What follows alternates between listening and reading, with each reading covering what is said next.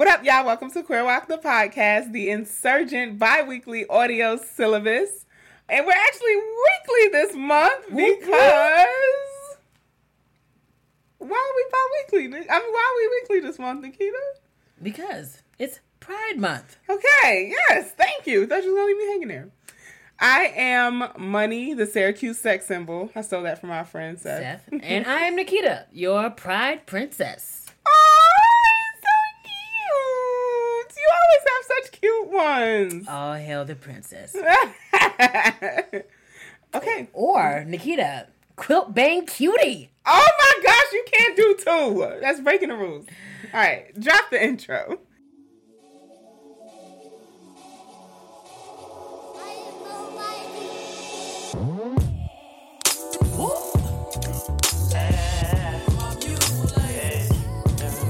Love your chocolate demeanor and your cocoa kisses. I see your glow from a distance. Your vibe inside my submission. I give you all of me. Wanna make you proud of me.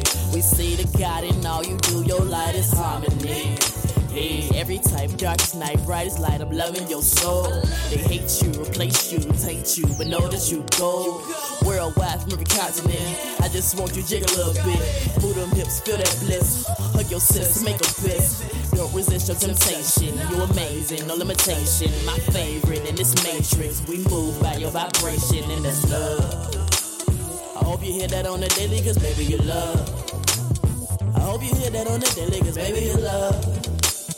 I hope you hear that on the daily, cause baby you love. You love. Hey.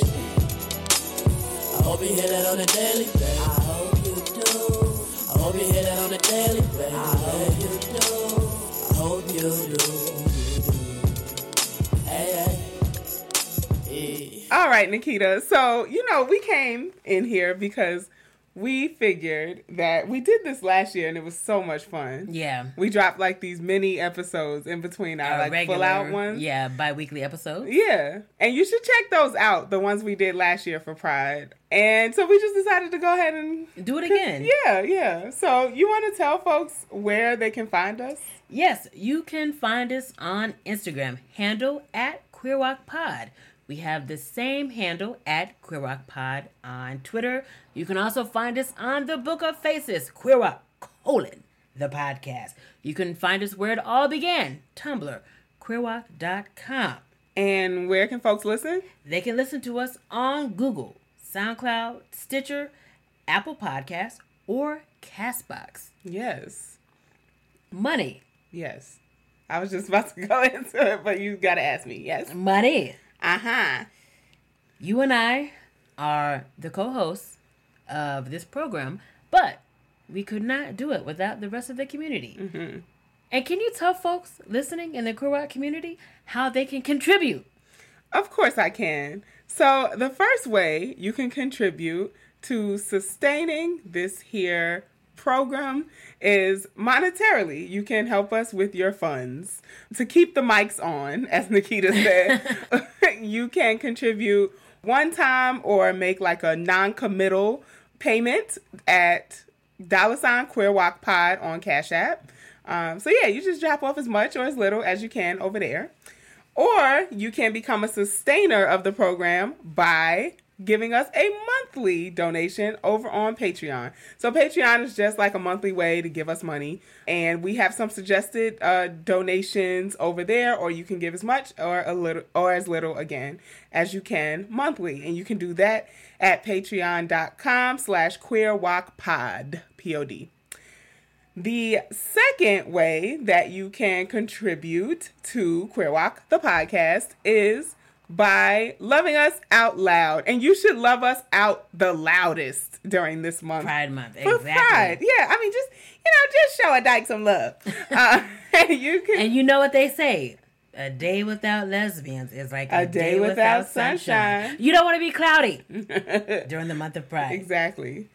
So you can do that by reposting the episode, replying to the episode, retweeting us, requesting topics that you want to hear us talk about, there's no or replying in the comment sections, leave us a review, or you can email us at queerwalkpod@gmail.com. Use the hashtag on all things, hashtag queerwalk, or hashtag queerwalkpod, P-O-D. And going with our theme of these mini episodes yes. for Pride Month, Yeah. one of the things that we're going to do, one of the episodes we're going to do is All curves all the time. So, kind of like how we did for our 50th episode, we really want to have listener and community engagement and participation. So send us your wildest dating woe and or win. Yeah. Just send us a dating story that you think you would like to share with us. You've heard us talk about talk in Curve Chronicles. There's been highs and lows. Yes. I mean, high highs and the lowest of the lows. The pits of hell. Like Dante walking us through himself. So if you have any stories that you would like to share with us, you can send them to queerwalkpod@gmail.com. It would be cool if y'all sent like an audio clip and we could just like put your Curve Chronicle in. Yes, that would be so great. That would be so cute.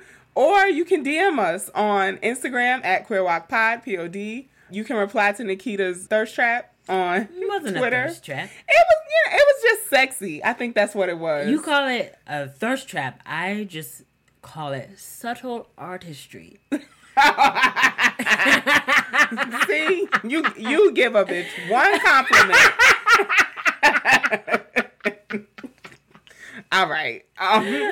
She was cute or whatever. So go over and reply to that tweet. You know, people are putting Curve Chronicles in there. You can, if you don't want to shoot an email, you can leave it as a comment or send us a DM. A DM. Yeah.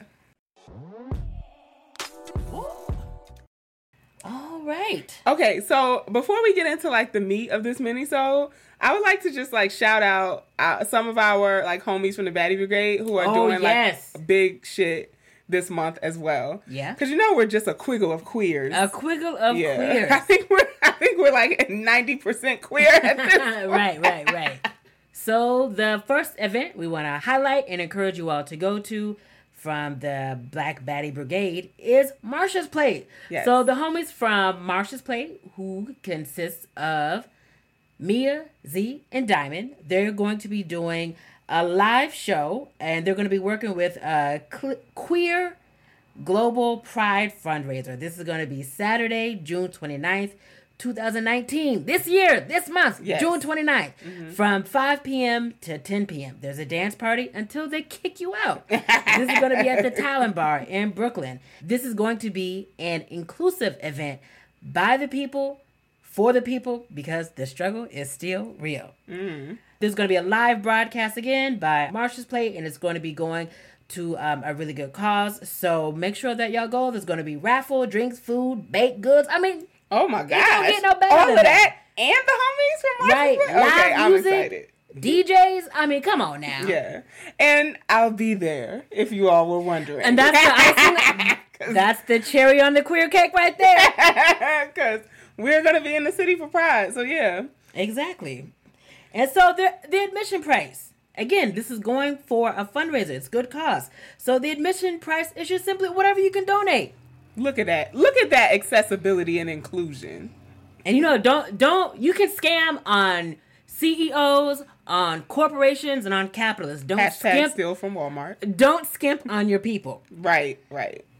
Yeah, so shout out to the homies at Marsha's Plate for that. I can't wait for this live show. Continuing with the baddiness. Baddie Brigade. Taking over Pride Month. The homies, Janicia and Queen from Tea with Queen and Jay podcast are going to be at Afros and Audio Festival, which runs from June 22nd to June 23rd, also in Brooklyn, New York. Queen and Jay are going to be featured guest speakers on the 22nd, which is the first day of the fest. And their talk is called The Market Is Not Flooded. Ooh. Because they are community ass bitches. Right. So, like, there's space for all of us. And so for tickets, you can go to afrosandaudio.com and support the homies. They're doing, amazing community building work, and they just, continue to be our fairy pod mothers. So, yeah. All right. And then we have like a post-event shout out because we couldn't go But the homies, Akua and Sam from Inner Hoe Uprising, did a live show last Friday, right? When we're recording, it was last Friday. Yeah. Last Friday at the We Are Much Different podcast theater.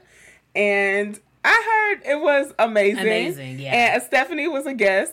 Stephanie from Bag Ladies, for those of y'all who don't know, the Baddie Brigade. Check out her podcast as well. And Stephanie is just hilarious. Truly. So, yeah, really sad that I missed that. My damn clients canceled, so I could have driven down to the city, but we missed it. But we just wanted to show y'all love, and y'all do events all the time. All so the it's time. Just like, I feel like they do events in their sleep. I'm worried that people in the Baddie Brigade are not getting adequate rest. We're not.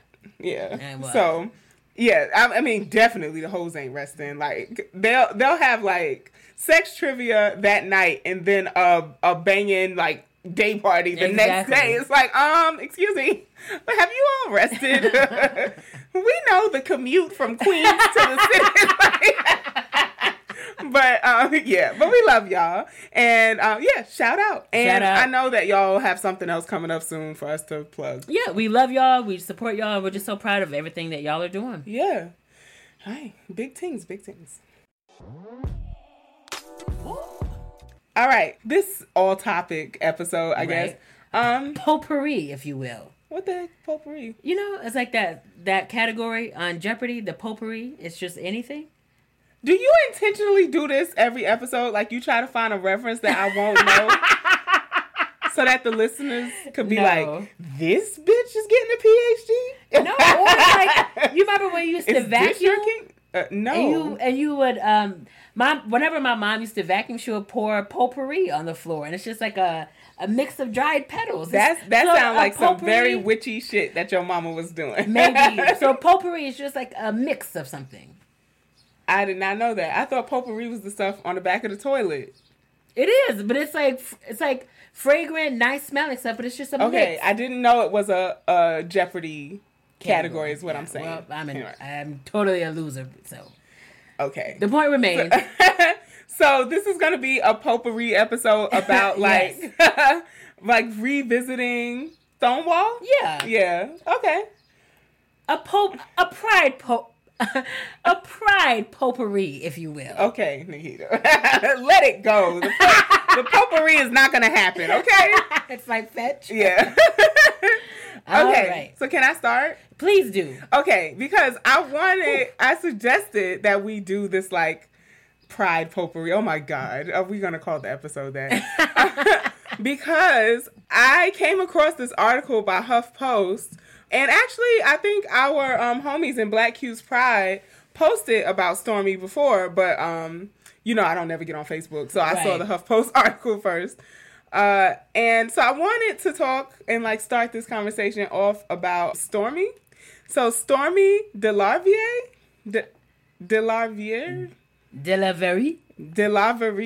I think. Okay, so the article that I saw is called Remembering Stormy, the woman of color who incited the Stonewall Revolution. And so a lot of folks have heard the story about Marsha P. Johnson throwing either a shot glass, a brick, an entire porta potty. 50 years from now, they'll be like, Marsha P. Johnson just propelled a dragon straight through the goddamn Stonewall. Dracarys! Every time I hear the story, whatever Marsha the object gets larger. It gets bigger and bigger. And she hit that cop with a whole bookcase. Like, okay. She just ripped the bar right from the foundation. So anyway, a lot of us know that story about Marsha throwing some blunt object and hitting a cop with it. But Stormy is actually the reason why Marsha threw the object, right? Ooh, say so more. I want to back up and talk about Stormy. Okay. So, y'all, first of all, I need to print a picture out of her and put it on my my ancestral altar. Yeah. Because, okay, I'll get there. But first of all, Stormy is and was fine as shit. Right. Okay? So, dapper to a T. Where do I start? Okay, let's start the night of June 28th, 1969. Okay. 50 years ago. Stormy is at Stonewall, probably macking on everybody and everybody's girl. Right. And it's around like 1:20 in the morning, right? So it's later. Yeah. And I guess for folks who don't know, the Stonewall Inn is a like legendary gay club in Manhattan. Mm-hmm. And it was so during the 60s, there were these laws around cross-dressing. Yeah. So it was literally called a cross-dressing law, where you had to be wearing 3 items of clothing that match your quote-unquote assigned gender in order to not be arrested. So this obviously targeted gender nonconforming folks, Yep. trans folks, like that's what we would now call them, you know? Right. So at the time, the word was like transvestite, or cross-dresser. And so that's the language that was written into these laws. But yeah, we now know we have better terminology. And so these laws were happening, and there were obviously like blatantly anti-homosexuality laws around like being in same-sex partnerships or showing affection and stuff like that on the street. So the Stonewall was kind of like this safe haven for folks to go. It was like allegedly mafia run, so the security was tight, you know, and like if you weren't gay or queer, broadly, you weren't getting in, basically. Right. I imagine it as having a code word for the night. Right. And if you didn't know the code word, you wasn't getting in, because the cops were constantly harassing Stonewall. So like, you know, to keep people out and all that stuff.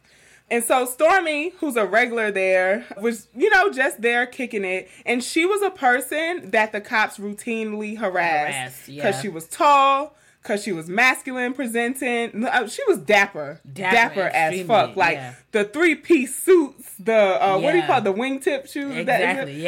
Fine. Like just And so this night, she basically had decided she wasn't having it, right? And so these 2 police officers come into the Stonewall. Actually, they barge in.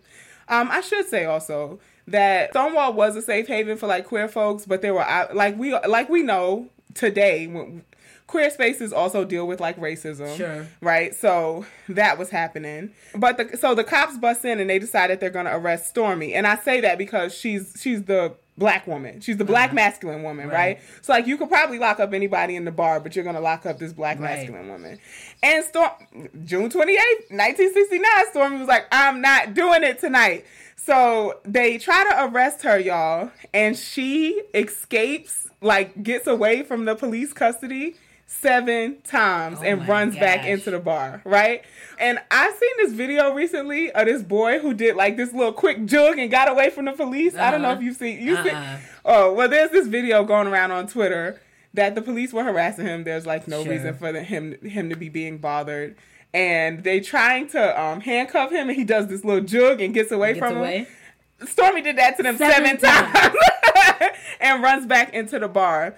And so as she's being dragged out the last time, this officer, fucking Seymour Forrest, I think was his name. I remembered because there's no gayer name in the history of names. Like his name is basically Seymour Dix.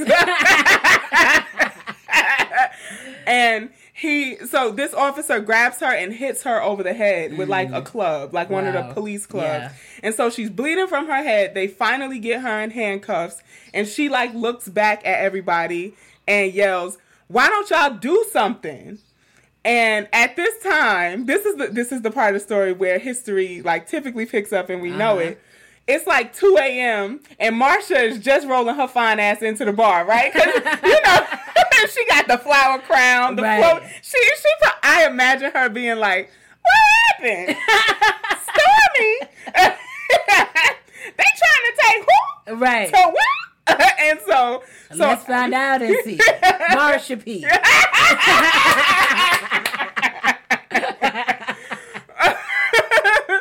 Yeah, so then, you know, the police, some accounts say that she fought off 4 police officers during this, like, thing, right? Stormy or Marsha? Stormy. Oh, my with, word. like, no help, was just sick of being arrested and harassed. and like yelling out at the crowd, like, y'all gonna do something? Like, why don't y'all do something? And so Marsha gets there, and she was probably, we think of her today as like the mother of the movement, but even though she was young, she was probably the mother of the movement then. Yeah. And so her being there probably ignited the crowd more. Right. And so when the cops finally got Stormy into the back of the paddy wagon, Marsha threw the brick and shit popped off, right? They were like, not tonight. Not tonight. Right. And so I don't know, like, this story hit me because it's like, wow, this black lesbian that like sort of got left out of the Stonewall story. Like, exactly. I was reading this article talking about how she was written out of the movie. She was like overwritten in all the history. And so I really just wanted to talk about Stormy and like, y'all, like, her arrest was the thing that prompted everybody to revolt against the police. Like, and we always talk about like how identities intersect and facing like racism, misogyny, and homophobia. And she's like gender nonconforming, masculine. Right. She's tall. Like, I feel like people don't think about tallness in women as a factor enough. It's like, I thought about that with Sandra Bland, and I think about it as myself walking through the world. But also for Stormy, like, she was very tall, and like, why the police felt it was okay for 4 of them to be on her at once. Right. It's just different when you're a big-bodied woman. Exactly. Yeah, and so I wanted to tell us about Stormy. I wanted to read a little bit about her life. Please, but did you want to say something? No, go ahead. Okay.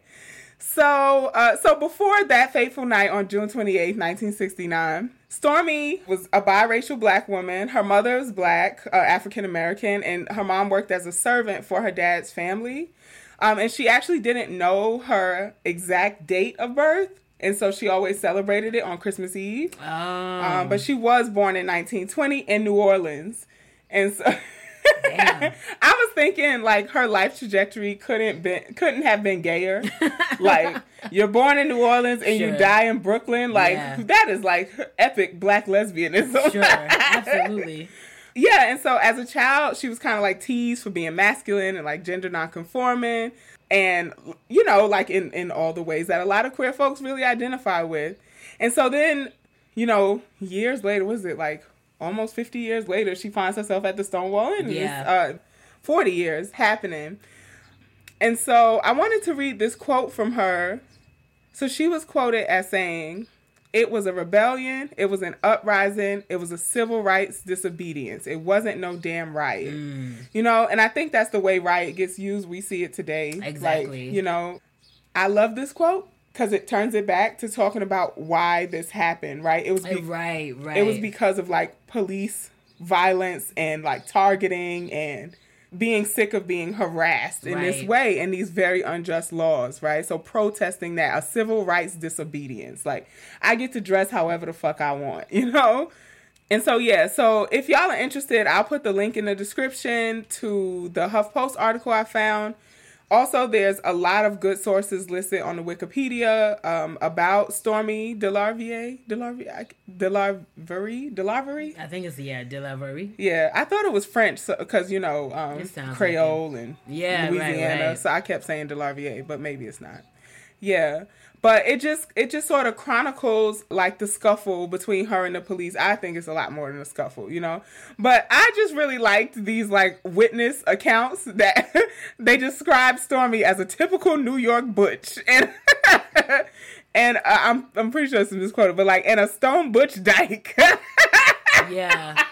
I don't know why that tickled me so much. But yeah, and so, after yelling at the crowd, like, why don't you guys do something? Like, that's when, like, everything broke out. Off, yeah.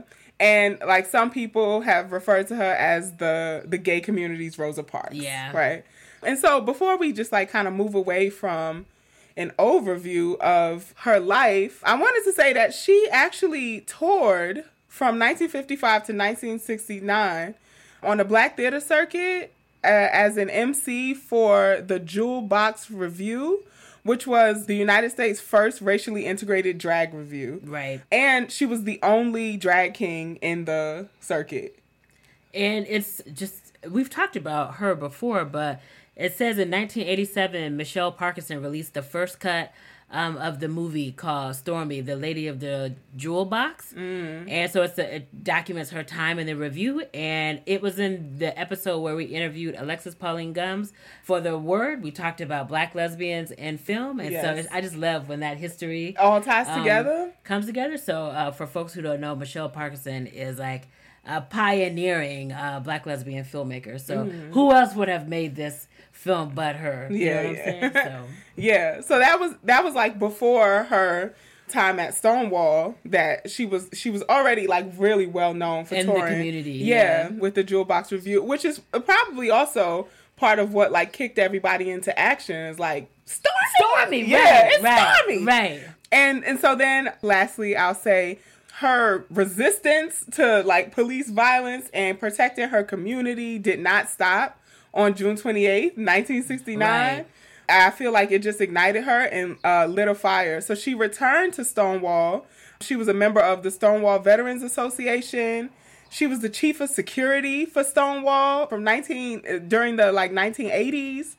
And at a time, she served as vice president in the early 2000s. So, mind y'all, she's in her 80s at this point. Right, doing all of that. Still doing that, right? And so I just want to read this from her obituary in the New York Times. Tall, androgynous, and armed, she held a state gun permit. Miss DeLaurier roamed Lower 7th and 8th Avenue and points between into her 80s, patrolling the sidewalk and checking in at lesbian bars. She was on the lookout for what she called ugliness, any form of intolerance, bullying, or abuse of her, quote, baby girls.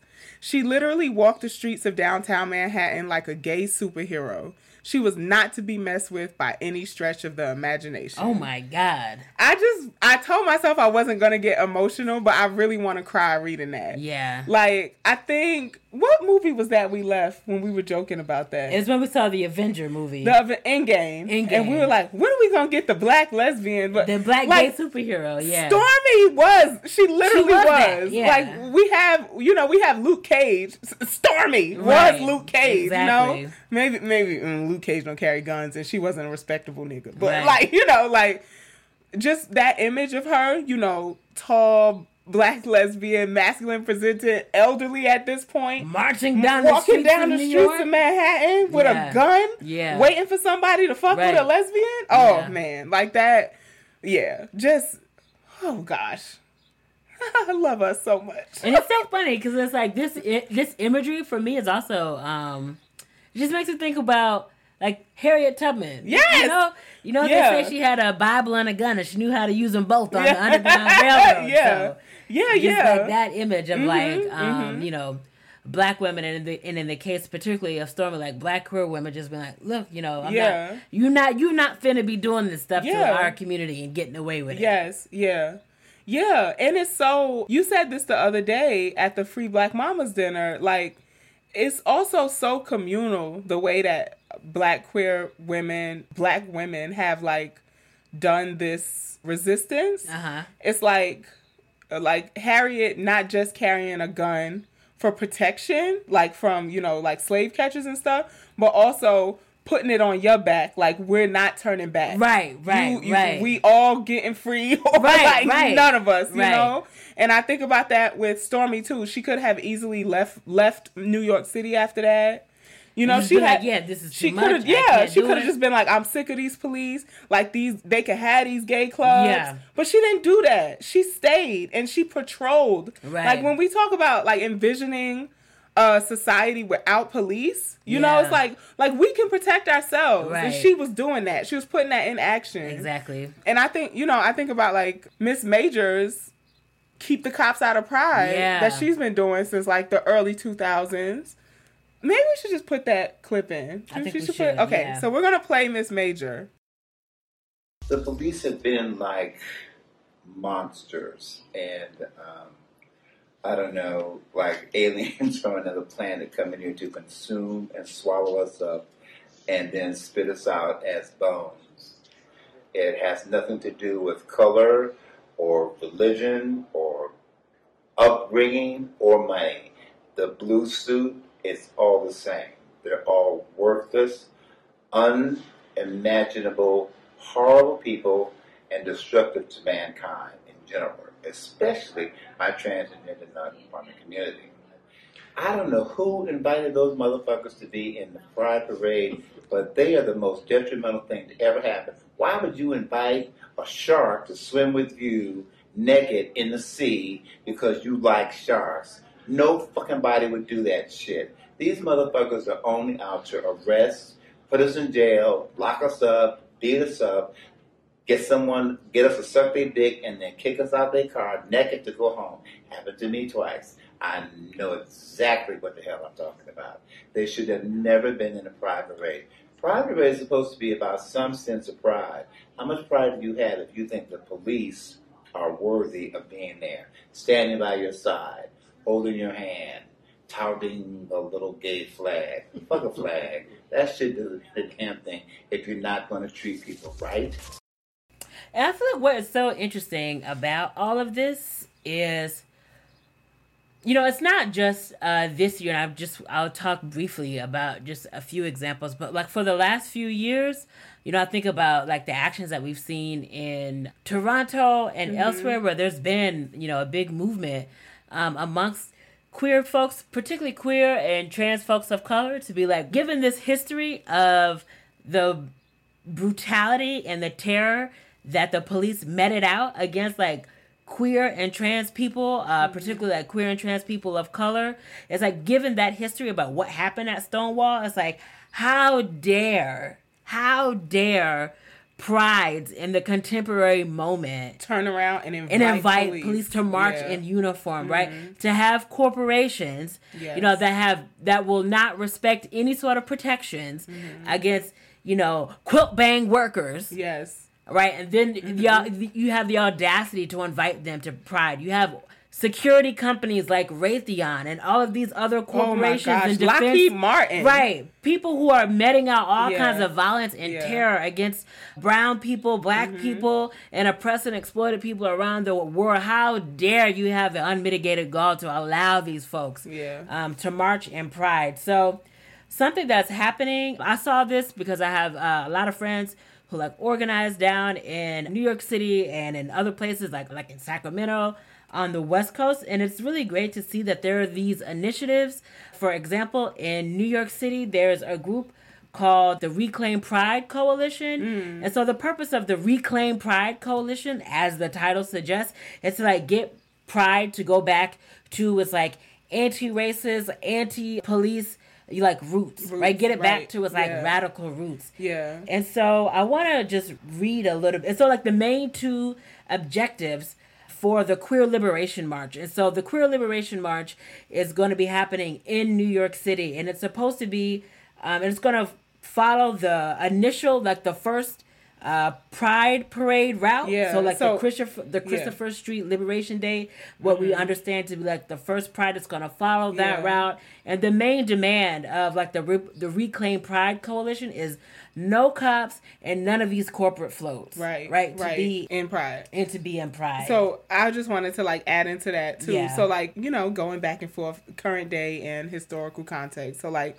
Marsha and Sylvia were actually a part of this group called the Gay Liberation Front. And they were the ones who put on the, I guess, like the 1 year commemoration of the Stonewall Rebellion. And they did that until 1973. Right. Like, we're part of that effort to keep it going, which now we know is like, that was Pride. Exactly. But in 1973, you know, the white queers, because like I said, like we talk about Stonewall and we often talk about like the queer and trans folks of color who made it like possible, but they also were battling racism within the movement. Right. And so a lot of the white queers did not want Marsha and Sylvia at the front anymore because they quote unquote made the movement look bad. Right. And what they did was show up and march right out front with the star banner.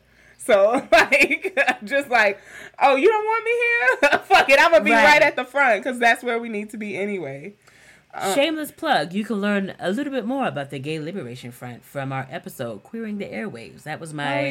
that was my word. Yeah. For that episode. And that was featuring Diamond, right? Featuring Diamond from Marsha's Plate, right. Oh, the connection. Oh, man. Look at that full circle moment. Yeah. I was just thinking... and having this conversation about Stormy and also uplifting like Marsha and Sylvia, and full circle moment, like talking about this with like the two of us, and you talking about that on the episode with Diamond at the live show here at Syracuse, how much the struggles of Black lesbians and Black trans women have always been connected. Sure. Yeah. Since the beginning. Yeah. Like we've done it together since the beginning. Yeah. So, I feel like if anybody keeping that history alive, you know, understanding that, I mean, I don't think we edited out of the last episode, but when we were talking about the farm worker victory. We edited out, or somehow it disappeared. But the point is, editing scissor hands over here. When we were talking about that, you made the point that, you know, it's not just the fact that, you know, oppression and exploitation, you know, are bounded and these and connected and interwoven in a lot of ways, but that also means that our liberation, you know, is connected. So it's like we all have. So of course there are some of us who are like obviously going to be like the direct targets of specific forms of oppression. Yeah. But at the end of the day, it's like we all have like a vested material interest in like overthrowing like all of this shit. And so I feel like that's, to me, is what is so important about these, you know, contemporary efforts to like to reclaim pride, because it's like you queers can't be free, you know, cis people can't be free, even heterosexual people can't be free if corporations are allowed to wreak havoc, you know, here and abroad, and if the police are allowed to rain down terror on so many different facets, you know, of our communities. So I mentioned the Reclaim Pride effort in New York City, and then also there's the LGBT Community Center in Sacramento. The staff there they also said, you know what? We can't keep having police here in the march. And so they called for the police not to be there, not to be marching in uniform.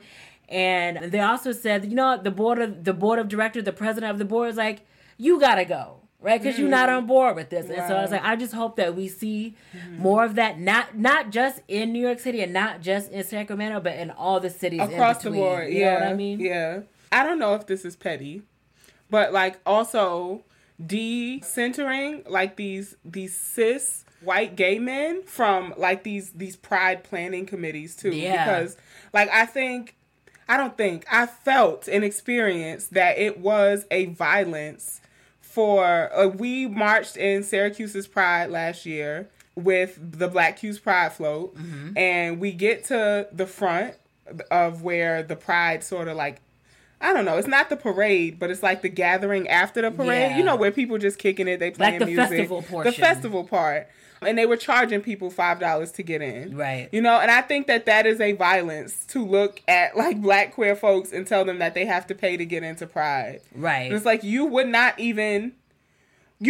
be here if it wasn't for us. Like, what are you talking about? Right. And I said when we was talking about, you know, Marsha's Plate live in New York City, like donations, okay. Sure. I could have understood if they would have been like, can you give donations for like the Pride festivities in Syracuse?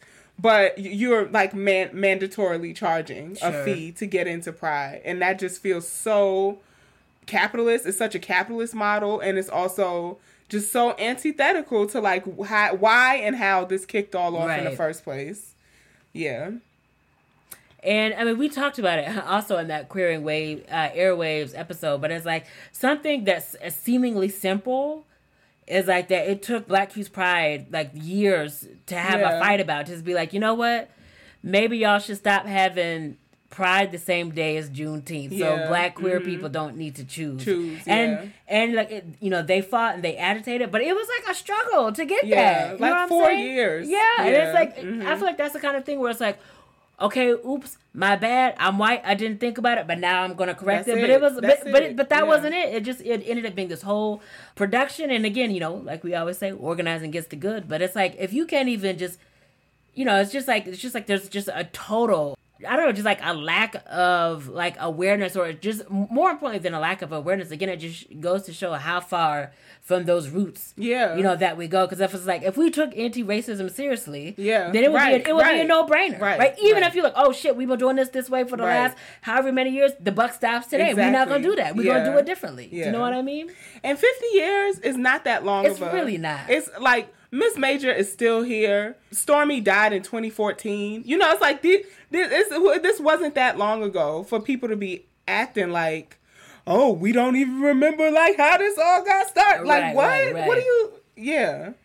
And I'm gonna butcher the quote, but one of the organizers from the Reclaim Pride Coalition in New York City was like, I think that celebration is important, but they were like, the person's name is Robin Scott, and they were like, I think that this, I'm all about celebration, but it's like, we are living in times of unparalleled like attacks on queer and trans people. And so it's like, there's a sense of urgency of now. Right. You know what I mean? And I'm like, I was like, yes, when I read that. Yeah.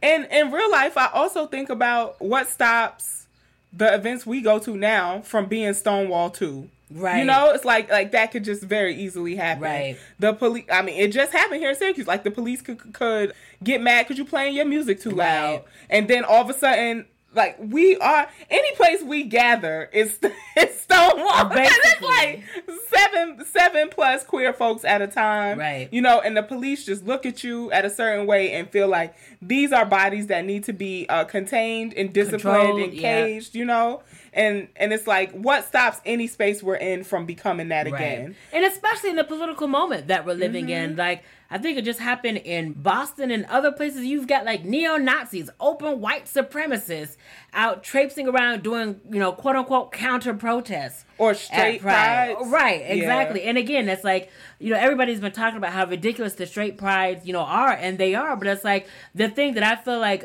kind of has been gotten a little bit lost in that conversation is like, these people are open, like, quote unquote alt-righters, but Nazis and white supremacists. Yeah. You know what I'm saying? Yeah. And so, in the same way that they see these things as linked, right? It's not a coincidence that like white supremacists would be having a straight pride.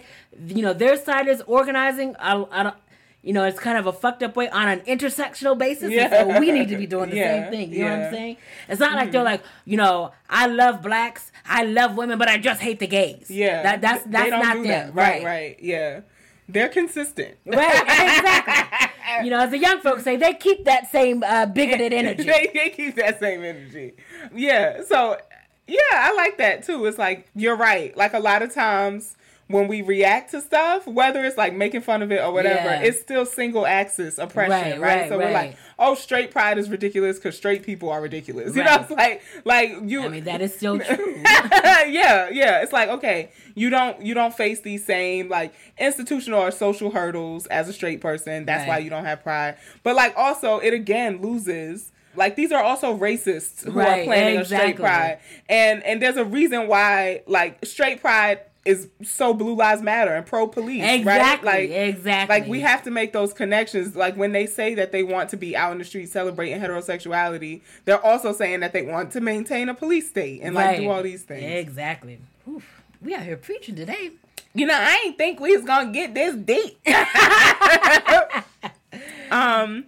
I wanted to... You had a little bullet point in the Google Doc. I wanted to make sure we touch on it, though, because it felt important for us to start, with like Stormy and talk about like the connections between Black lesbian experiences and Black trans women and trans women of color experiences. But you had something else. Okay, so I didn't know where to put this, and it's just, I saw it like a few weeks ago, and it's just something that has stayed with me. So I was on Facebook, and I saw people were sharing this status in my feed, and so I don't know the person's gender, and I don't know the person, like they're not in my periphery, but people who respect and politically trust were sharing the status. So there's a person, and their name is, I think it's Nell Gaither.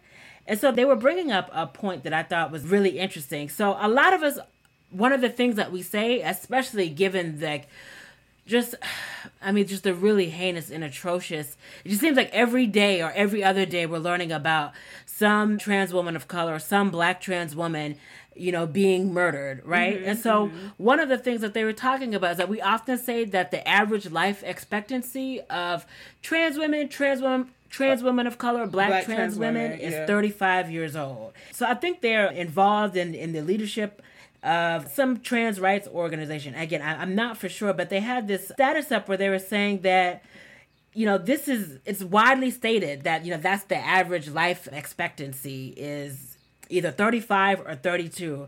And so and then there are other people in the comments that were saying that there's a difference that's not actually accurate. And it's like, the point that Nell was making is that we actually don't know what the average life expectancy of trans people and trans women are, because there's actually no broad databases that collect information on trans people. And so, so what the statistic actually is, or what the stat actually is that that's the age, that's the average age in which trans women are murdered. Yes.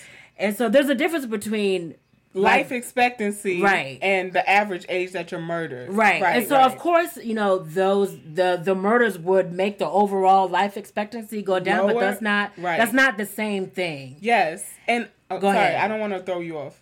So there's the other thing that I was going to say is that also it came from a report. It came from a report in 2015, which is the Inter-American Commission on Human Rights. And so that's where that statistic came from about the average age at which trans women are murdered. And they were they've been trying to trace how it got to where we misunderstood it as the average life expectancy. And the thing that got me thinking about this is that I know that there had been organizations advocating so that quilt bang folks would be accounted for in the census. Yes. And so and just in the brief little researching that I did, so because there's been a lot of different organizations. So I know folks in the undocumented community, folks in the Black community and other communities have really been advocating to make sure that different communities are included in the census. And so there's been advocacy on behalf of quilt bang organizations to say that quilt bang folks needed to be accounted for in the census. And so what I saw is that if you're in a quilt bang relationship, if you're married, then you're counted. Yeah. But if you're a single person, then you're not counted. And so it's and so I think that the obvious question is well, why does this matter? Because it's it matters because it's this, then it gives us a full kind of picture about what life is, what political, economic, and social reality, what life is for us. And then it puts us in a better position to advocate and organize around resources for our community. Right. Do you know what I'm saying? But it's if we don't have a full accounting of that, then we actually can't good authentic data. Yep. We can't, ask for the things that we actually materially need if we don't understand the full picture about what's happening to our communities. Yep. I remember one of our diasporic baddie friends, I can't remember which one it was, but they were I've seen that this statistic that Black people make up 12 to 13% of America for years. Right. Y'all not growing? Y'all okay? And so that was funny, but it like made me think of like a lot of people's things around like quilt bang folks is that like, oh, there's not enough of them, right? And like does that are you sure? Right, because we don't actually have like we don't know adequate ways to like capture it. Yeah. And I'm gonna try to spare you all this long rant. Because it's something else that I've been thinking of is that, like, one of the things that I feel like good social theory is supposed to do is that it's supposed to help us explain social phenomena. Mm-hmm. And I feel like a lot of times we just kind of, I mean, I know that this gets contentious because I think increasingly sometimes a lot of social justice feels like church, where you just recite scripture and you just recite things and you're not actually thinking about what you're saying. You're not thinking about what you're saying, and you're not actually thinking about how, like, Black feminism is not supposed to be scripture. It's supposed to be and just for an example, an analytic framework to help us make sense and understand the world and, and what's happening, you know, to Black women. So it's like, and so sometimes one of the things that I see is that there's like kind of like a circular logic. So you'd be like, oh, well, Black women experience this because of racism, because of the intersection of racism and sexism, and this is why Black women's like lives look like this. And it's like that doesn't actually explain by what mechanisms are Black women being discriminated against, being oppressed, like, or like trans women or other members of like the Quilt Bang Society and other kinds of like intersections. The Quilt Bang Society. Quilt Bang members of society. That's and so and just the last thing I want to say is that I feel like I think we do a lot of description, but I don't think that we do a lot of explanation.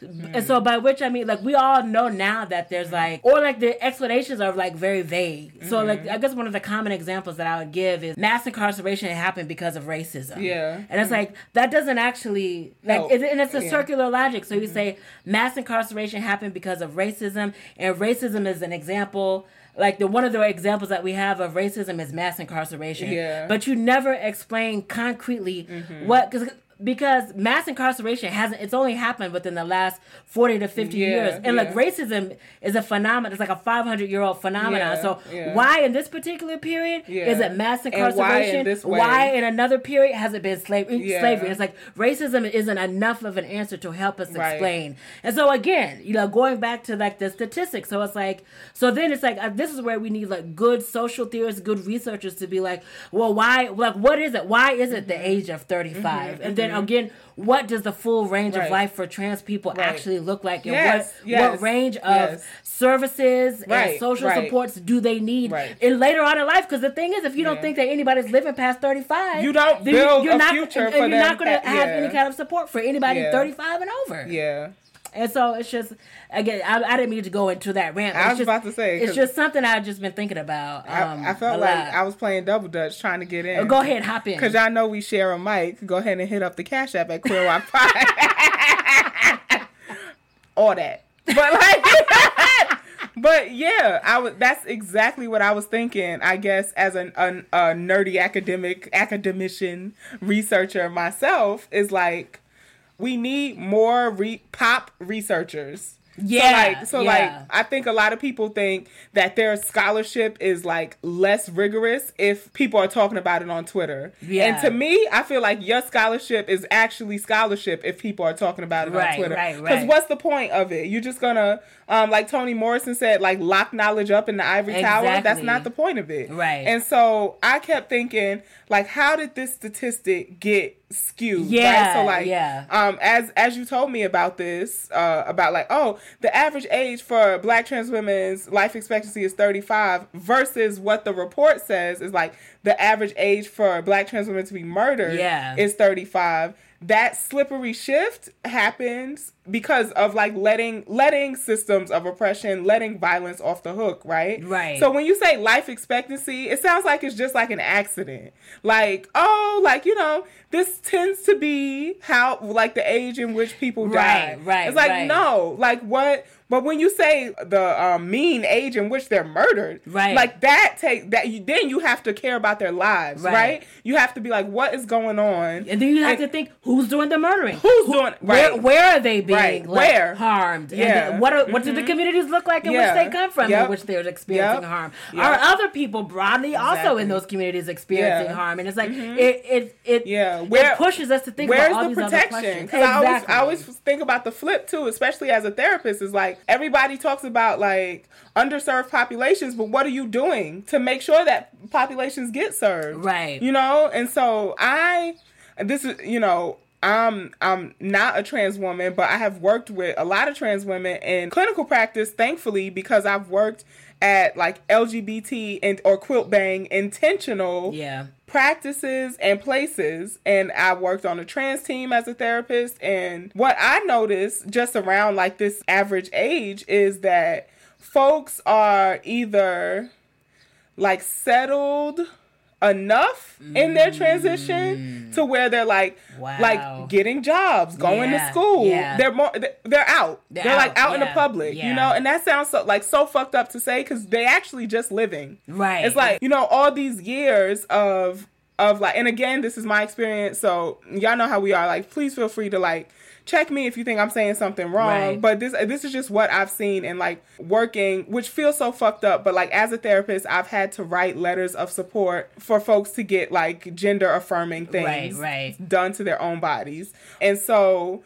in seeing that, what I see is like, really, they didn't really have like this teenage experience. It's like all of this figuring out gender. So it's like, again, like a delayed adolescence. And I say this a lot with like Black lesbians. Yeah. It's like, you know, a lot of us didn't experience the like flirty, I think I like you thing in like middle school or like high school. And so we end up doing it in college. And after, like, I'm saying age group. I shouldn't say in college, but like around that age range, you know? And so it's like when somebody is just finally like feeling okay enough with the way that they are received in society at and like build 30, different kinds of relationships. To be out in the world, and then like that's when they meet violence. And I don't think that's like an accident, you know? So we should be talking about like how are folks not getting hired because of like gender and stuff, and like where are the supports? Like what can we do to make sure that folks have the space that they need earlier or later in life, so that like they're not put at risk when they are feeling okay. Right. Yeah. So that was just like my thoughts in my head. And I keep thinking in my head, I'm like doing this like double helix thing about like Black lesbians and Black trans women. And starting off with Stormy and thinking about Marsha. You know, it's like I keep doing that in my head. Of like, well, we've been fighting together since the beginning. Sure. We're still fighting together. You know, before we started recording, I was thinking about that episode where I talked about the 5 Black lesbians who were murdered like in upstate New York. And like nobody was talking about that. Right. And how like the same structural violences, like not being hired, you know, like thinking about gender presentation and all this stuff, like those things impact us very similarly. Indeed. But I think the difference, you know, Audre Lorde always talked about difference. And so like the differences in our experiences, I think it gives us a lot more information to, like you were talking about, like if we had these things to like collect the data to advocate. So like because we know the different ways that it impacts, we can advocate better. Yeah, absolutely. Yeah. Because it's like, obviously like you can be a Black trans woman and be a lesbian. So I'm like one of the things I'm thinking is like, are these predominantly straight trans, like Black trans women, I was that are thinking experiencing that too. this? So it's like, I didn't know if that would be fucked up to say though. I don't know. Maybe we should cut it.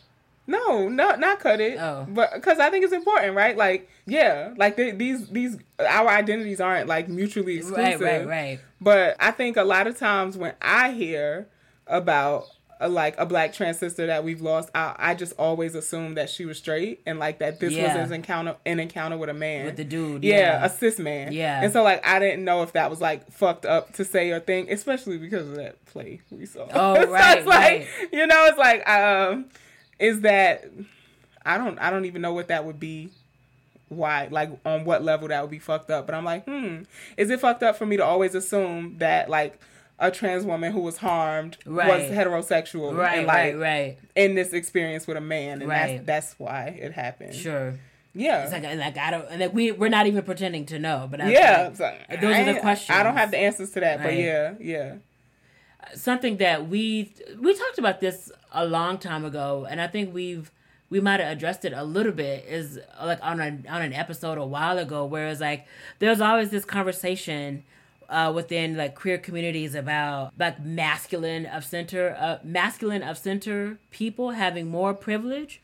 And then I was like, one of my first questions is like, so I mean, obviously there's like, you know, masculinity has currency like in the society, but it's like, again, how would we study that? How would we actually see how that's happening? Are we saying that, like, for instance, you know, we're talking about us as like lesbians and queer women. So it's like, are we saying, is it true that like masculine, like presenting lesbians have higher access to employment or have better paying jobs? And it's like, again, we just say things like, I think that kind of like a script that we're used to, that's rooted in reality. I'm not saying that people just make up shit up out of thin air, but it's like how do we actually, we don't know.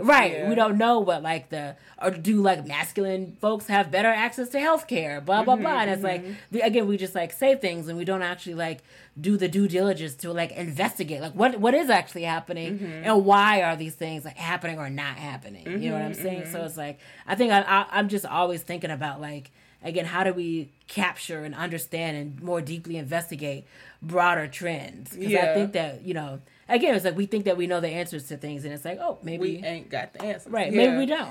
So what you just said reminded me of this conversation that was like hot when I was in undergrad. I don't know if it's still a conversation that's had, because again, I don't get on Facebook. But on Facebook, it would just be these wars about femme presenting queer women being like quote unquote straight passing. Yeah. Or like not visible as lesbians or queer women. And that masculine presenting lesbians or like studs, doms, boys are like not straight presenting or whatever. And so it would be like, oh, is like that a privilege? You know, is it a privilege that like femme presenting lesbians like don't always get called clocked as gay or whatever? Right. And like what you just said made me think that like these conversations are being I always thought that those conversations weren't useful because at the end of the day we're all queer and we are all oppressed for it. Right. Like no matter how we present. But what you're saying is reminding me is like we don't have these higher level answers to solve these inter-community problems. Exactly. Right? So it's like is it really, when I say institutional, I mean I hope folks know what I mean by that, by like these ways that oppression becomes institutionalized. So like being accepted into schools, being allowed access into places, you know, getting picked for a job. Right. So it's like, is it actually quote unquote institutionally easier for someone who isn't read as queer? Yeah. It's like, we don't know. We just going off our the power of a personal narrative. Yeah. And holding these things as truths against folks within community. And I don't know. You know, I think what you said about masculinity having cultural currency, I think yes, always, all days over femininity. Like, we live in a patriarchal society that privileges masculinity, but we know that on certain bodies, like, it becomes a risk, right? But then, like, how do you make space for, like, folks to talk about that doesn't end up being, like, the He-Man Woman Haters Club from Little Rascals? What do you mean? Like, that it becomes femme-phobic. Yeah. And so it's like, how do you make space to talk about, like, the complexities, I guess, of masculinity without it being... You know, do you get what I'm saying? I feel like I kind of have, it's going to sound like a smart ass answer, but I'm like, I feel like you talk about the complexities without denigrating femmes. Because the issue that you have is not with femmes. Exactly. The issue that you have is with the larger system. Okay. Do you know what I mean? Period. Yeah. Period. As Megan would say. Yeah. And I guess what I kind of want to like speak to is that I think that we hold on so tightly to these things because one, we know that there's like reactionary, terrible people who are ready to try to say, look, that oppression's not real, blah, blah, blah. And it's like, you like, we're not coming at it from that.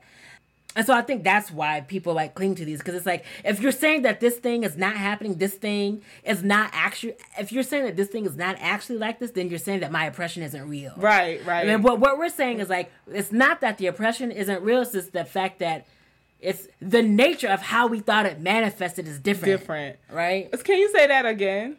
So we're not saying that like the oppression isn't real. That the oppression isn't real. It's like we're trying to get a fuller, more accurate accounting of how the oppression actually manifests. Right. Because and why does that matter? It's like because if we actually understand how it manifests, then we're better we can change and the better shit. suited to fight. Yes. It. That's what I'm trying to get at. Yes. Yeah. Yeah. I think that just made it so clear. It like clicked in my head. Okay. Right. Like not to silence or devalue someone's experience of oppression. It's like, yes, that is real. You felt that, baby. Like, yes. Yeah. But the nature of it, right? The way we think these things work, because we experience them, like, you know, bodily, personally, they just become like our scripts for oppression. Exactly. Yeah. It's like, no, actually, the way the oppression works on a societal level is different.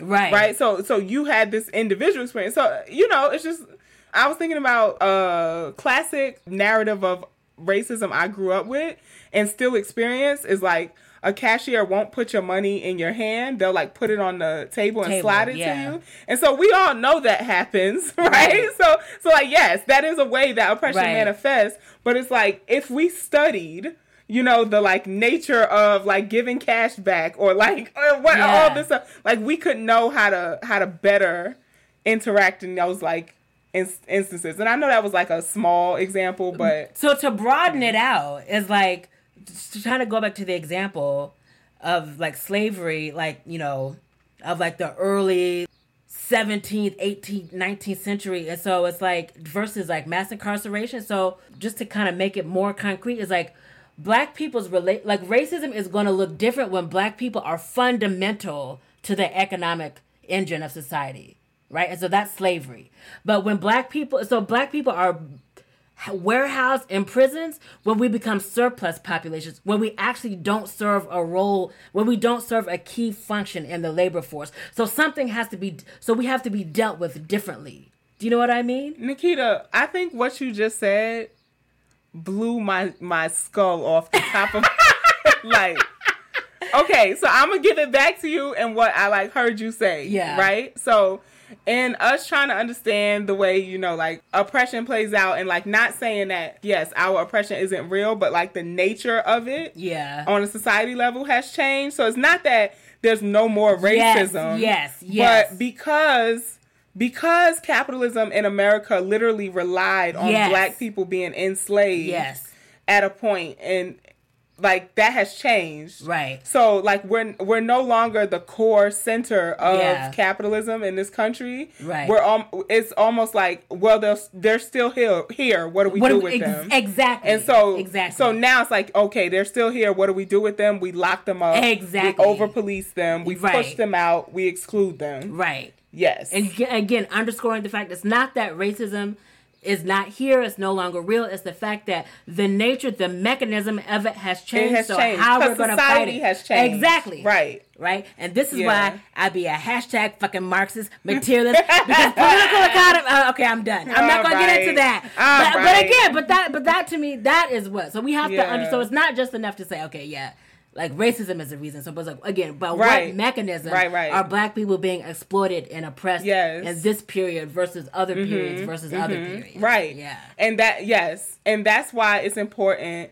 Like that statistic you talked about that got switched is like, that's why it's important to not say that the life expectancy of a black trans woman is 35, because like that takes none of the material conditions into account. Right, exactly. And so to say that like the average age at which a black trans woman is murdered is 35, that takes into account. Exactly. Okay, what are these other? What are the ways in which like violence is like coming together to make that the case? Exactly. And if we know that, we can better protect our sisters. We can show up for them in ways that we have to, you know. Exactly. The concretes. Like I keep thinking about Maslow's hierarchy of needs because I'm a therapy ass bitch, but just like housing. Is housing one of the like key ways? You know? Exactly. It's like we know this, but like employment, because we know that black trans women, their like unemployment rate is like four times the rate of the rest of the population. Right. So it's like that made totally sense to me. I feel like I was like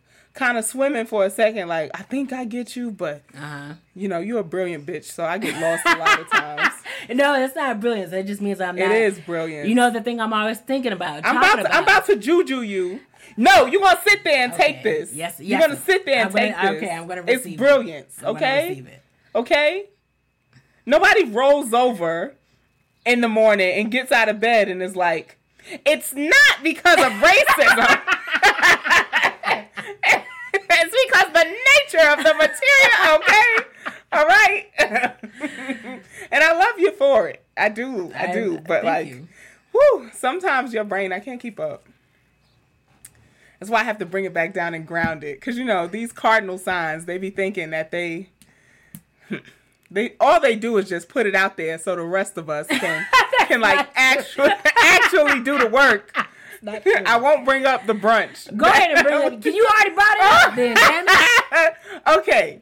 So here I am, a Virgo, minding my business. And we were having brunch as friends at Nikita's house. And so it was me, Virgo, Nikita, Capricorn, and Diedrich, also Capricorn. So we got there in ample time. The brunch was supposed to start at 1. Yeah. It was 11:30. Okay. And I was like, okay, I need to start making the pancakes. I need to start like putting stuff on. These two, no, they think because they chopping stuff up that they're doing something. We were doing something. No, I was like, y'all, we're not gonna have food. Well, you know, black people, they ain't gonna be on here on time, and we already went to the store. Our job is done, cardinal signs. Like, we've already started. We've done so much of work. I'm like, no, we have to keep doing. We have to make food. We did So what happened? For the record, we were telling Money you can't make the pancakes now at 11:30 because people not gonna show up really till 1:30. So they're gonna have cold pancakes. They're gonna have cold First of food. all, there's a microwave. Nobody want nothing warmed up in no damn microwave. Second of all, we could have like threw them back on the pan real quick. It's better to have it done. We had like things that we could have put it was better in. to have it done, mediocre, and lukewarm than to have it. First of all, ain't nothing fresh. mediocre about my pancakes. No, they were. So you better take it. Oh No, I was gonna say you didn't let me finish. I was gonna say no, they were good, and the reason why they're good is because Money has been able to perfect a pancake because it's the only thing she knows how to cook. Oh, bitch! You know what? Fuck everything I said about Black lesbian solidarity. Y'all know how fast Money turns into a Republican. She's like, you know what? Fuck everybody. Lock them all up. As long as I have my Exactly. safety. No. How dare you? Pull myself up by my dyke straps. Okay, first pull myself up by my strap. Not bootstraps, just straps. Just the strap.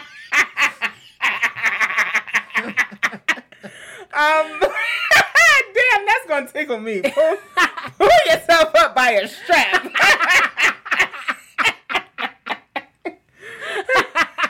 Cause dicks are expensive. I was about to say, yeah, that's true. 'Tis true. But I just need y'all to know, community, that pancakes are not the only thing I can cook. She makes a mean frozen veggie burger too. Oh, fuck you. Money. Am I wrong, though? Am I wrong, though? I make the best avocado toast you have ever had in your life. Okay? Move over, Bobby Flay. Avocado toast. That's not even cooking. That's just putting something in a toaster. I hate you.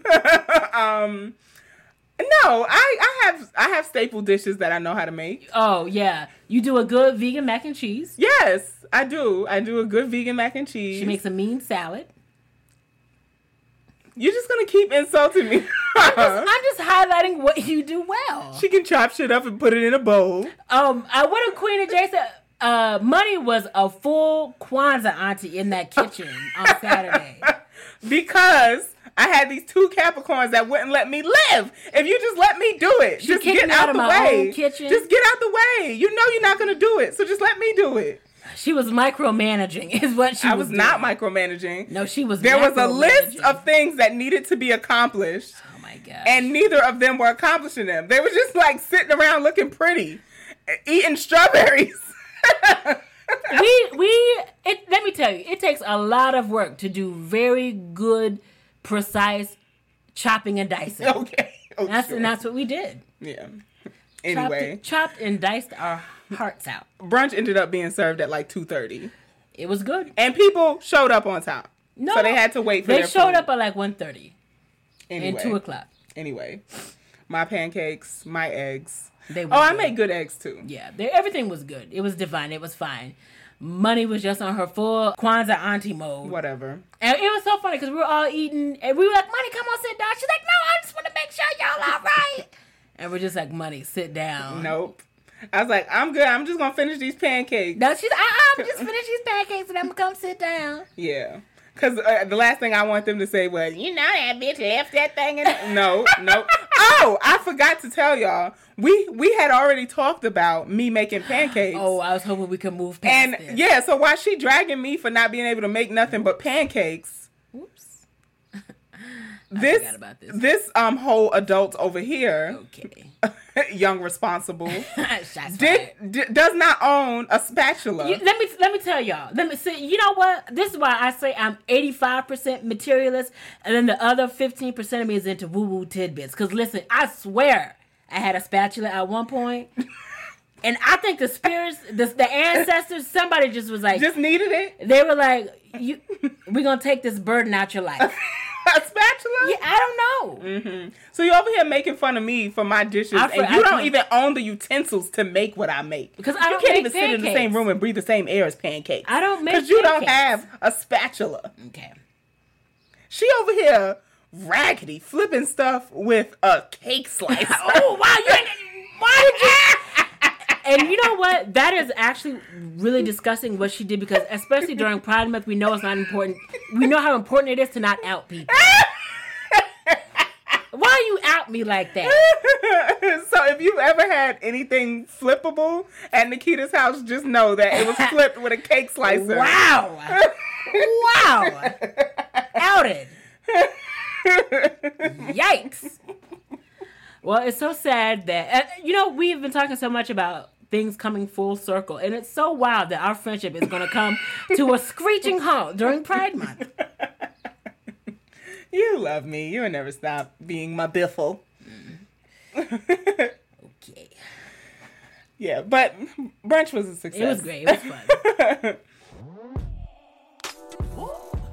So I was thinking we could end this episode not about my pancakes, but about commitment or a charge call to action of what we're gonna do to keep the revolutionary roots of Pride alive.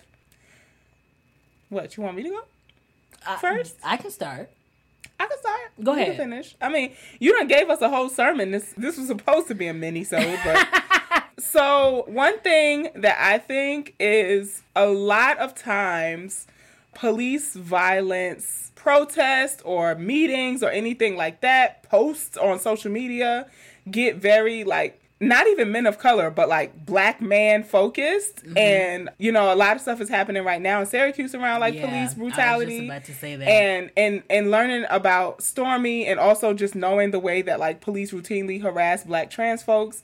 I feel like I want to make a commitment to doing something connected to police, anti-police violence. To not just be a queer person of color in the space, but to remind folks that this disproportionately impacts Black trans folks as well. Yeah. That's my commitment this Pride. It's so funny that you mentioned that, because there's two local things that I did want to mention and talk about. You just mentioned the recent, all of the recent stuff happening locally around police brutality. And so I think for me, what feels important, and especially just coming off the last episode where we talked about, the farm worker victory, it's especially being a radical, I think one of the things I struggle with, and I think that's something that my comrades and I struggle with, is we have our analysis, and it's if it's not then you really, if it's not anti-capitalist, anti-X, Y, and Z enough, then you're fuck those people, get them out of the way. Right. Yeah. Mm-hmm. And so, but the things that I'm really thinking of, to your point, I think it's really important to do.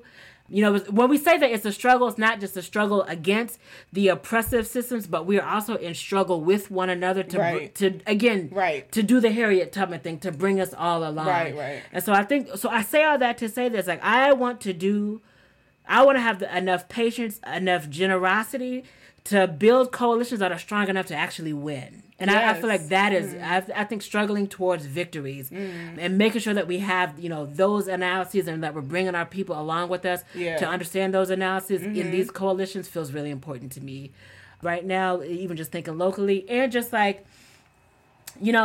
and we talked about, I feel like we talk about Black Q's Pride often, and it's I think personally, it's just, I just don't feel that great at the Syracuse Pride. That's not a place I don't want to be there, but it's and so for me, it's always, when we think about call to actions, I think we kind of think about 0 or 100. And so I think for me, one of the things that I've been thinking about, as an organizer who can't be involved in everything, so I'm what are the smaller things that I can do to support things that I'm not directly involved in? So it's it's like I'm not gonna like, you know, be there physically with like Black Hughes Pride, but it's like I'm gonna donate, and it's not just enough for me to donate, but I'm gonna encourage other people like to donate. And like there's like educational materials that they're trying to work on, and I can help with that. So it's not just like an all or nothing, but I'm like, what are the concrete things that I can do with my capacity and my skills to support like other works that I'm not directly like involved in.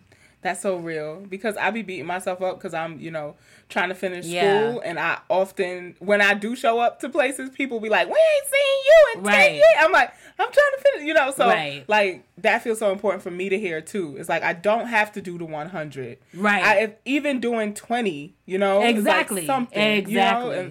Exactly. Yeah, like you were talking about like doing the Harriet thing and like it's all of us or nothing.